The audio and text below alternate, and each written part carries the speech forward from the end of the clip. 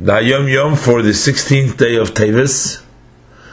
The Tzemach Tzedek said to Reb Handlin on a personal meeting on Yechidus that Zohar, the study of the Zohar, is Meremem Dem Nefesh, it raises one's soul. Medrash, the study of the Medrash, is Ma'ir des Hearts, that awakens the heart.